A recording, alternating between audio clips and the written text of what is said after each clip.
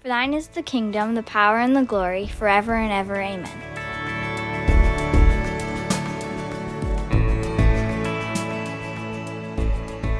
Well, today we are heading back into Matthew chapter 21. And we're going to start off by reading what is taking place. Jesus has cleansed the temple, he's healed some people, and he left, he's come back into Jerusalem, and he has an encounter with the religious leaders. So let's take a look there, chapter 21, and we're going to start in verse 23. So let's read this today. When Jesus returned to the temple and began teaching, the leading priests and elders came up to him. They demanded, "By what authority are you doing all these things? Who gave you the right?" "I tell you by what authority I'm doing these things, if you answer one question." Jesus replied, "Did John's authority to baptize come from heaven, or was it merely human?" They talked among themselves. "If we say it is from heaven, he will ask us why we did not believe John. But if we say it's merely human, we'll be mobbed because the people believe John was a prophet." So they finally replied, "We do not know." Jesus responded, "Then I won't tell you by what authority I do these things."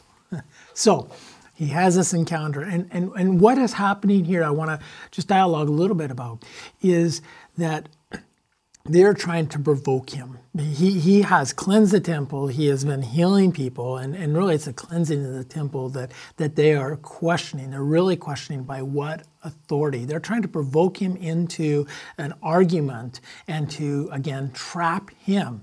I don't know if you've ever been in that situation before where somebody's tried to provoke you into something.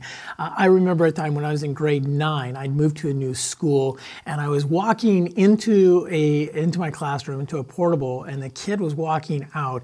And as we were passing each other, I could see that he was angling towards me, and I tried to move out of the way, but we met at the doorway, and I couldn't get out of his way, and he bumped shoulders with me and kind of went like that. And I was startled by it. I didn't know this kid. And he looked at me and he says, "I don't like you." Okay. And I walked on and sat down. Well, a few days later, things start to escalate. And I walk into my mechanics class and I walk into one door, and there was a little entryway, and then there were two doors. One went to mechanics class and the other one went to the metal shop class. And here he was standing there, same guy standing there with his two buddies, and they were blocking my way into mechanics class. And then he looked at me and he said this. He goes, "I hear that you've been telling people you can beat me up."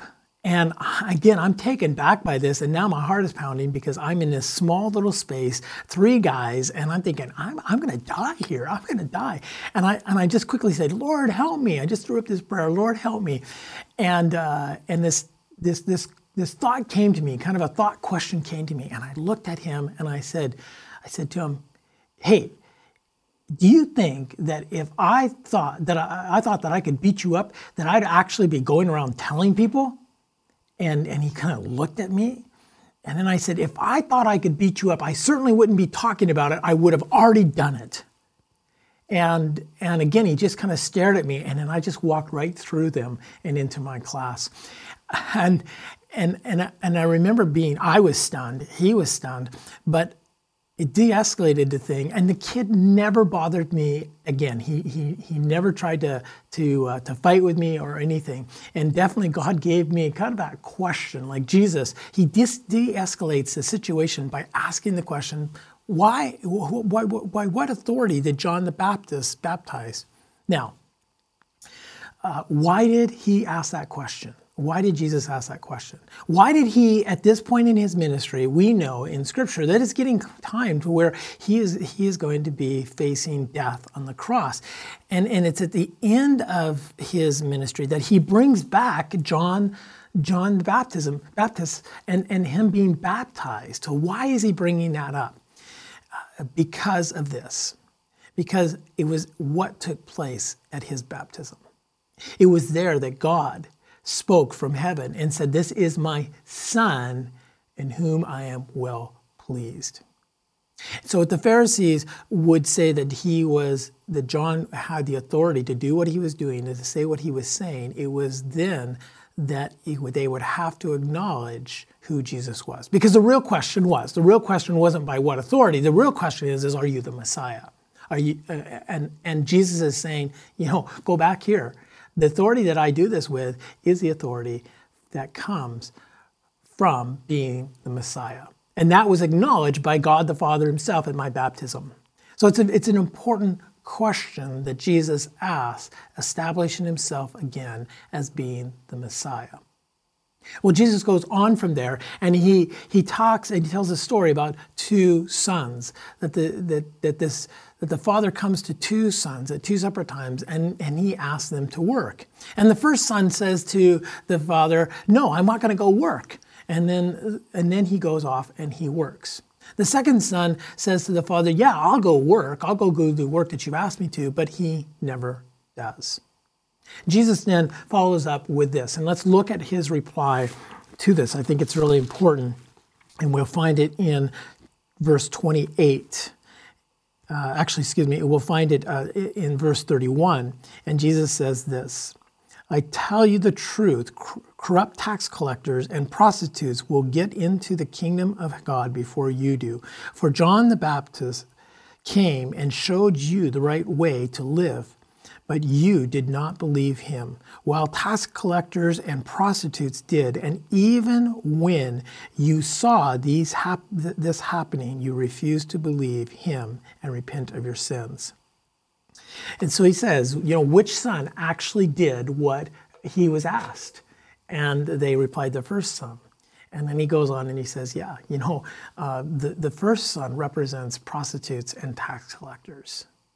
And maybe at first they didn't respond to the message, but then they did. They repented. Then the second son represents them as Pharisees, where they know the truth. They know what is right.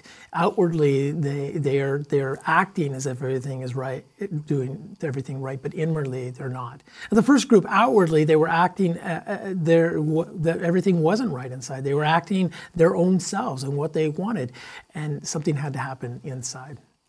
What I take away from this is not only that Jesus is the Messiah, but I have to stop and ask myself the question, do any of these two sons represent me? Is there anything in my life that I would identify? Maybe not, but I think it's good to pause and ask ourselves a question. So let me finish off this way. Son 1. Outwardly, he or she is living a life that is not pleasing to God. Is that me? Do I have language in my life that is not right? Am I living a lifestyle that is not right? Am I viewing things that are not right? And if so, I need to be like son 1. I need to repent, and I need to turn, and I need to change, and I need to do what God has asked me to do. Son 2, am I son 2? Am I on the outside showing that I'm doing everything right? I am going to church, I am praying, I'm even reading my Bible, but inside something's not right. Maybe I'm holding a grudge against somebody. Maybe I have a lifestyle that nobody really knows about, but God and I do know. Maybe there's an attitude that needs to change. Outwardly, I am showing that I'm doing everything right, but inwardly, I'm not. Both need to repent. I think it's good sometimes to pause and be honest before God. Actually, not sometimes, but all the time, to pause and be honest before God. And then we need to make changes. We need to do what Jesus says. We need to do what John the Baptist says. Repent. That's what we need to do. Lord Jesus, help us. Help us to find ourselves in that place where we are willing to be honest before you. And Lord, if we're son 1, where we just flat out are saying, no, I don't want to change, God, that's not a place that we need to be. We need to come to repentance. We need to make changes, because that is what is pleasing to you and what is best for us. But Lord, help us also not to be like son 2, where on the outside it's showing that everything is right, but on the inside it's not. Help us to not live in denial, but truth. And in truth, we are set free because we're willing to repent and turn to you. I pray this in Jesus' name. Amen. Lord bless you.